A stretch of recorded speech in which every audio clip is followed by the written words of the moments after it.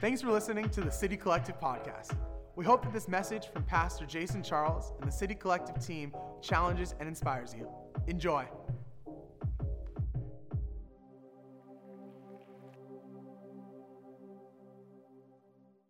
I'm going to be reading Acts 2, verse 36 to 39. Therefore, let all Israel be assured of this. God has made this Jesus, whom you crucified, both Lord and Messiah. When the people heard this, they were cut to the heart and said to Peter and the other apostles, "Brothers, what shall we do?"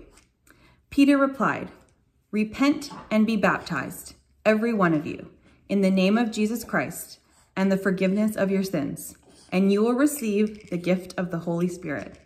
The promise is for you and your children, and for all who are far off, and all whom the Lord our God will call." Acts 2:42 to 47. They devoted themselves to the apostles' teaching and to fellowship, to the breaking of bread and to prayer.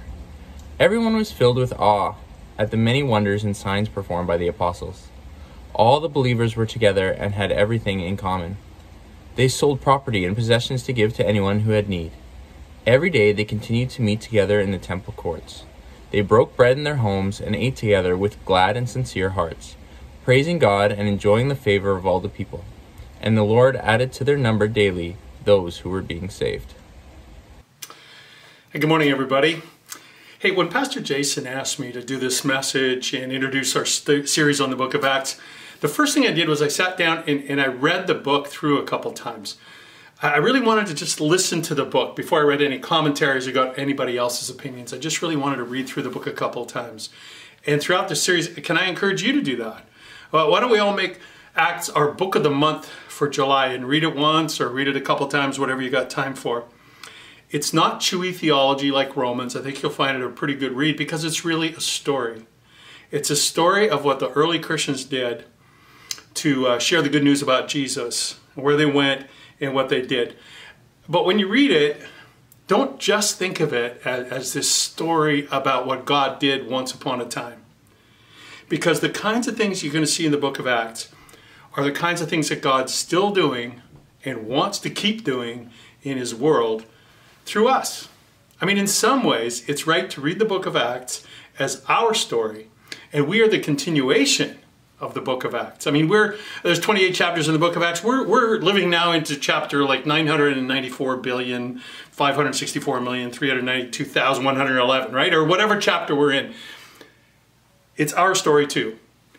So let's learn from it and let's grow into it. Okay, so there's three things that I really noticed in the book of Acts that I think shape the narrative. They come up over and over again, and they're relevant today, and I think they really speak to our life. They speak to my life, I know that. And the first one's this. When you read the book of Acts, you realize there's one message preached and told and taught over and over and over again. No matter who's teaching in the book of Acts, whether it's Peter, like in our text today, or Paul, or Stephen, or any of the other voices and preachers in the book of Acts, they preach one thing. And it's this, that Jesus of Nazareth is not just a teacher. He's not just a rabbi from some little town. He was the Messiah of God. And the ultimate proof of this was his death and resurrection. That's totally what the message is, over and over again. It's all they preach. Check it out. Now, some people believed it. In the text we read today, in Acts chapter 2, it says in verse 41 that 3,000 people believed, repented, and were baptized. A lot of people believed it, but not everybody who hears the message believes it. Watch for that in the book a little later on in chapter 17. Paul's teaching in Athens, and he's teaching to a crowd of philosophers, very sophisticated group. And they're all listening to him, and they're all interested and leaning in as he teaches about many, many things. And when he gets to the resurrection, it says in verse 32, some of them sneered. They scoffed. They were offended that Paul would expect them to believe that a human being could come back to life. It offended them, just like it offends some people today. And you have to admit, sometimes the resurrection's a little hard to believe. If it happened, it would be a miracle, wouldn't it? And a lot of people have trouble with miracles, maybe particularly today in our Western, very scientific, very rational world. We have trouble with miracles, and maybe especially with the resurrection. But the people that heard Peter that day, 3,000 of them, they believed it.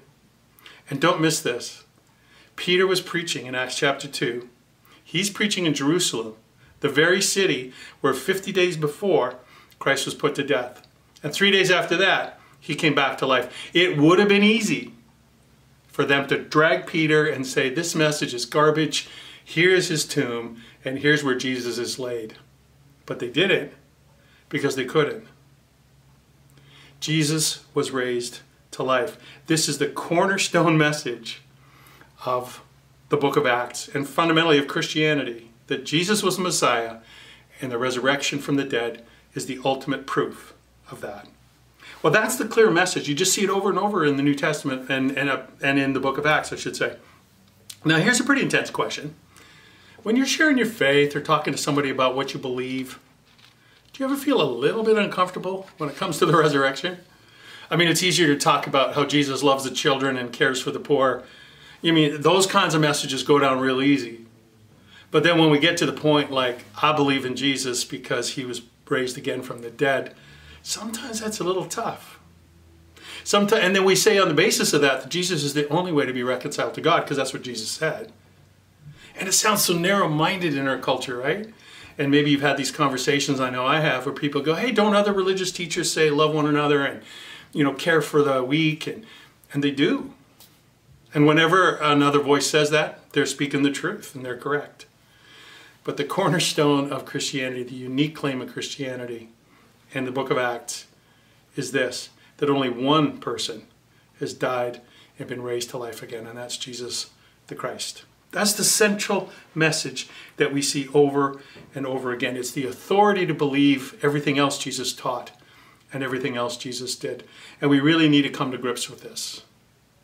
Paul, the apostle, who's so instrumental in the second half of the book of Acts, he wrote in 1 Corinthians chapter 15, he just bluntly nailed it. He said, look, if Jesus isn't raised from the dead, give it up. He said, preaching's useless and faith is futile. If Jesus is raised from the dead, that means everything. And if he's not, you can just pack it up and do whatever you want. This is a central question. The book of Acts understood it, the early church understood it, and that's what we're talking about today. So pay attention to that when you read the book of Acts. And then ask me this question, or answer this question.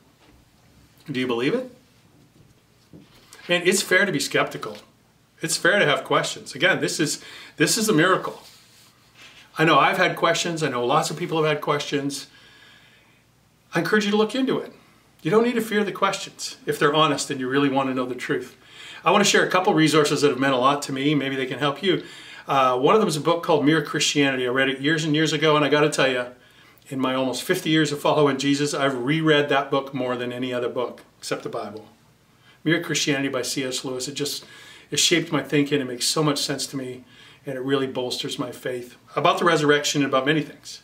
And if you're looking for a more current book, a lot of you know this book by a man named Lee Strobel. It's called The Case for Christ. So the story with Lee is interesting. He was a lawyer trained at Yale, smart guy. He was the legal editor at the Chicago Tribune, real hard-headed, rational guy. And then his wife becomes a Christian. And so he sets out to disprove Christianity because this isn't going down good, that his wife is now a Christ follower. Well, you can read in the book yourself. Instead of disproving, Lee Strobel becomes a Christian and then writes this book and provides ample support for not just believing in the resurrection, but the whole life and teaching of Jesus. So check those out. And once again, you're welcome at City Collective. If you got questions, if you're skeptical, man, honest questions, these are good things. Augustine said faith seeks understanding. And part of that seeking is asking questions. So it's a good question. Let's find the answer. But be really clear. The early Christians believed and preached and died for this truth, that Jesus the Messiah was crucified for our sins, was dead, buried, and raised to life by God. That's the message of the book of Acts. So check it out in these next weeks as we study it. Here's the second thought for us to ponder as we live into the book of Acts. This new message has created a new community in Jesus, the kingdom of God. Now, when you read the book of Acts, I think you'll find it striking, I did, how little of the North American individualism you see in there. There's very little like, hey, this is what I believe, it's private, it's personal.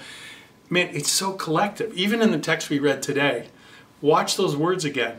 It says all and everyone and anyone who had a need, and they ate together and they studied together. You know, I mean, there's all these collective words over and over again, and this is the tone of the book of Acts. There's personalities, but there's not individualism. It is a new community. Now, it is really difficult to build a community that's just and equal, where everyone's welcome and treated the same or treated fairly. Boy, we see that today, right? And it wasn't easy back then either. So as you move through Acts, watch how they dealt with it. I think you'll see that this new community, this new kingdom, dealt with the issues of racism, dealt with the issues of sexism, dealt with the issues of political power, of economic gap. All those issues were dealt with, and over again, this new community chose unity over division. Unity over division.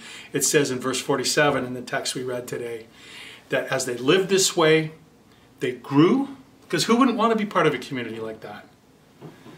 And they grew in favor with everyone. That kind of society is irresistible. Almost. Because when you go further into the book, you see that there was opposition that rose up. And the opposition came from the same place that opposition for change comes from today.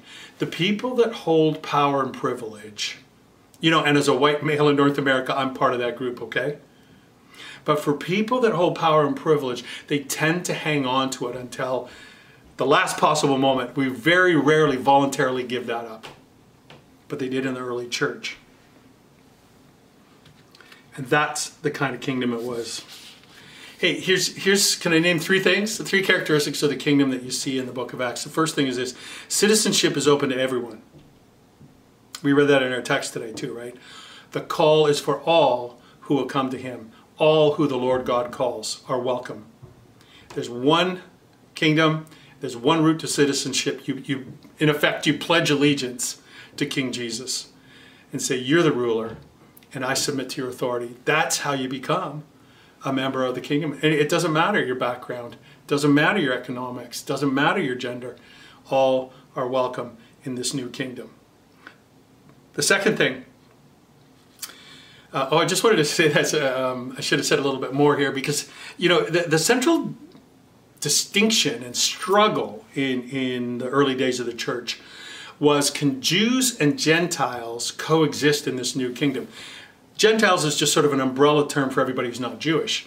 And of course, the Hebrew faith was very, very connected to Jewishness. You could join. There was a whole process called proselyte baptism, and you became a Jew that way. But it was very, very protected. And so Gentiles, some rabbis taught this, Gentiles are fuel for the fires of hell. I mean, that's what they thought about Gentiles. So you had this huge gap between Jews and Gentiles.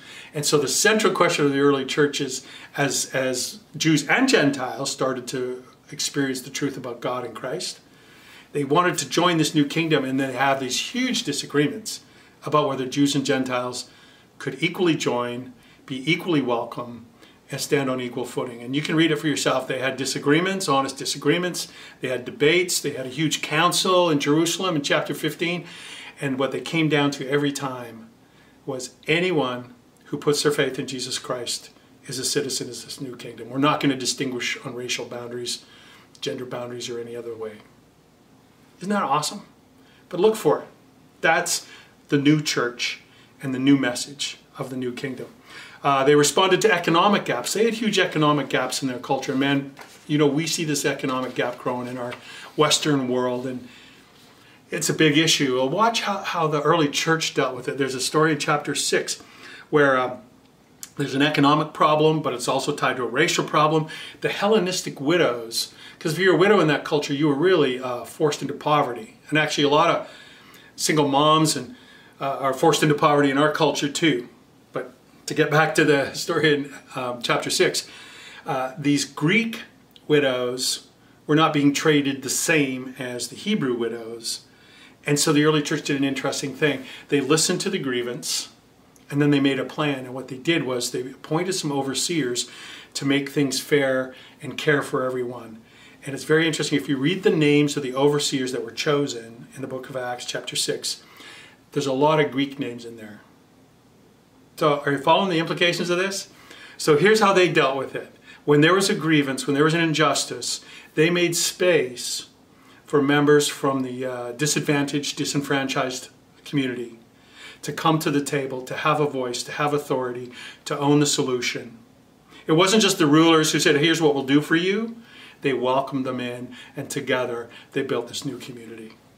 Man, I think there's so much there for us to learn about what it means to build a just and fair and equitable community. And in Christ, that's what we're called to do. New citizenship. There was laws in this kingdom, but only two. Love God with all your heart, soul, and mind. Love your neighbors yourself.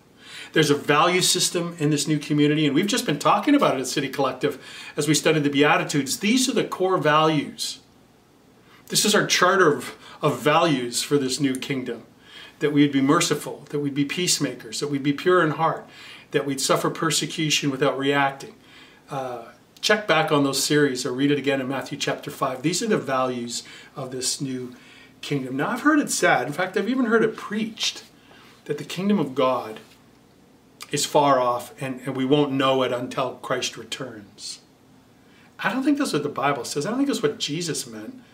I mean, why else would he teach us to pray, your kingdom come and your will be done on earth as it is in heaven?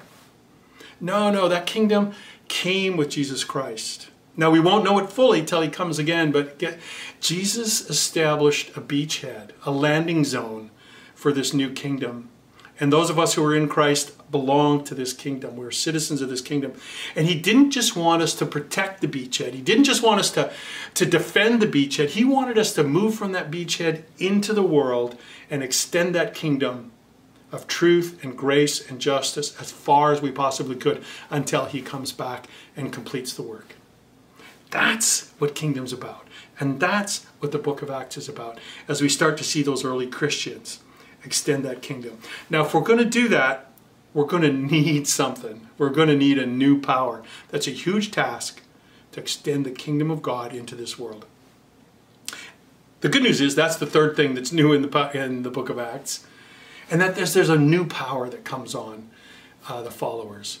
The Holy Spirit falls on the followers of Pentecost and has remained with the Church of Jesus Christ to empower us. But it's fascinating to see the impact of the Holy Spirit in the book of Acts. It's dominant. The dominant player in the book of Acts is not Peter or Paul, it's the Holy Spirit. Over and over again. Nobody in the book of Acts speaks until the Spirit tells them to. They be quiet when the Spirit tells them to. They go here when the Spirit tells them to. They don't go there because the Spirit told them to. Watch over and over again. 96 times the Holy Spirit's referred to in the New Testament, and 42 times it's in the book of Acts. The book is about the Holy Spirit empowering and guiding the people of God to build his kingdom. That's what it's about. And so if we're going to be part of this, if we're going to follow Jesus, we need to know this new power. It really made a deep impression on me. I mean, I've read about the Holy Spirit and it just hit me all fresh again when I read the book of Acts. And pay attention to it when you read the book of Acts in these coming weeks.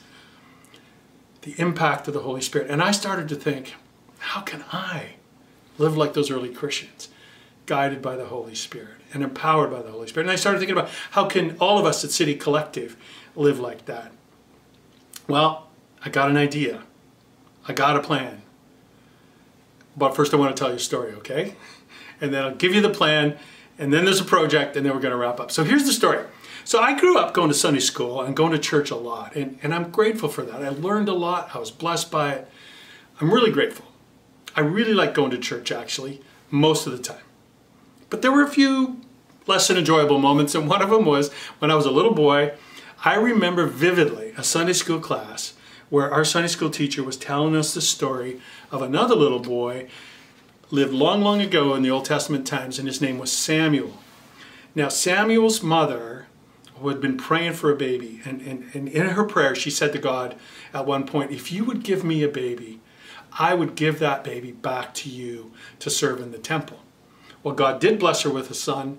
He was born, and when Samuel was about 3 or 4 years old, his mom takes him to the temple and leaves him there.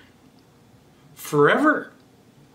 Now, I want to give my Sunday school teacher the benefit of the doubt that she thought this was going to be a really interesting or inspiring story, but I thought it was horrible. I mean, I can't remember for sure, but I just sort of picture us little kids sitting around listening to the story with like our jaws on the ground and our eyes like this, you know? I mean, maybe that's why I didn't want to go to church for a while, right? And when I went to church, I kind of kept my eye on my mom, like, was she leaving? I mean, what a crazy story. But I tell it for a reason, because Samuel, if you go on and read it, when you get past the shock, you realize that Samuel had to learn a very important lesson. He was there to learn how to become a priest, and he did learn that. But the more important lesson was he learned how to hear the voice of God. In chapter 3, it says he's sleeping in the temple, which is another scary experience for a young kid to think about. But he's sleeping in the temple and he hears a voice. And he gets up and he runs to the priest and he says, "Here I am." And Eli says, "I didn't call you, go back to sleep." Well, that happens 2 more times. You see, because it says in verse 7, Samuel had not learned to identify the voice of God. And so he went running off to Eli, and after 3 times, Eli, the wiser priest, said, "I think God is calling you. So the next time the voice calls, say this: 'Speak, for I am listening.'"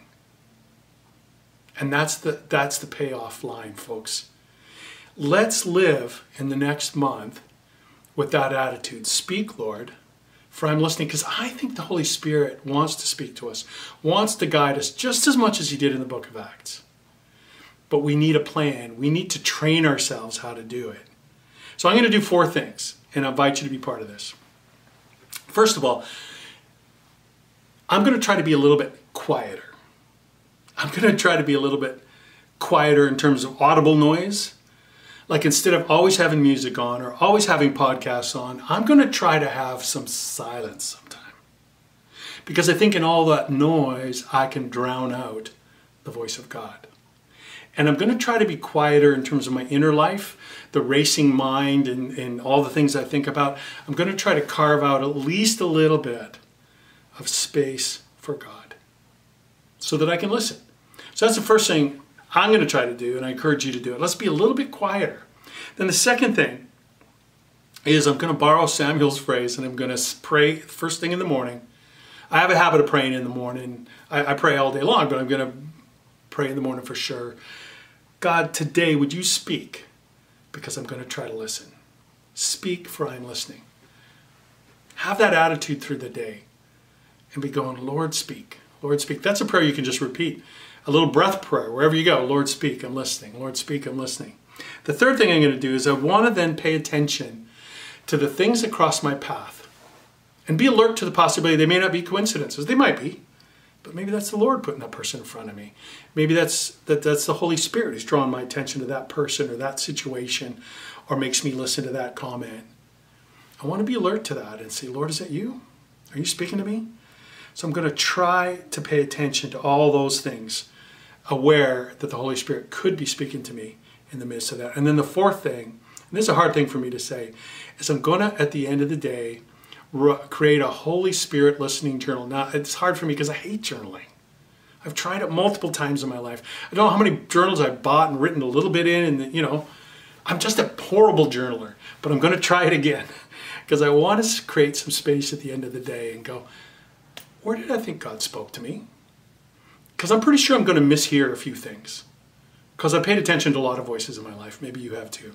So it's going to take me a little while to hone in what's really from God and what isn't, but I want to write it down. The Lord spoke to me today about so-and-so. The Lord spoke to me today about this thing in my life. The Lord spoke to me today about this need in the world. And I want to write it down and pay attention because this is how the Lord's going to shape me and use me to build his kingdom. Okay, so here's the project. Join me in this Holy Spirit listening journal. I shared it with Pastor Jason. He's fired up. So Pastor Jason, are you in? Let's do it.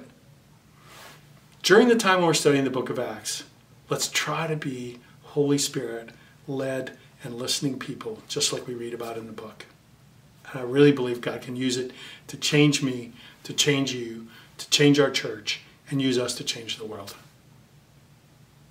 Hey, I'm going to offer a prayer right now, and there's going to be a little space in there for listening. Don't worry, I haven't frozen and your computer's not frozen, that's going to be a little space for you to even listen at the end of this sermon, okay? God in heaven, thank you for loving us. Thank you for Jesus. Thank you that he died for our sins, for my sins. Thank you that you raised him to new life. I believe it. I put my faith in that. I trust in that. And because of his resurrection, my life can be changed. So I ask you, through your Holy Spirit, to come and guide me and guide all of us as City Collective in these next few weeks as we study the book of Acts. Help us to listen to you. And we're going to begin right now, Lord, that you might speak to us about whatever this message has been about in each one of our hearts. So speak now, God.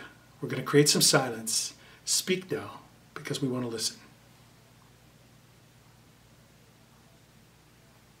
God, give us the courage and the strength through the power of your Holy Spirit to hear, obey, and live these things you've called us to do. We thank you so much for Jesus, the Messiah. We thank you, God, that you raised him from the dead, and we thank you for the gift of the Holy Spirit who gives us strength to live each day. Amen.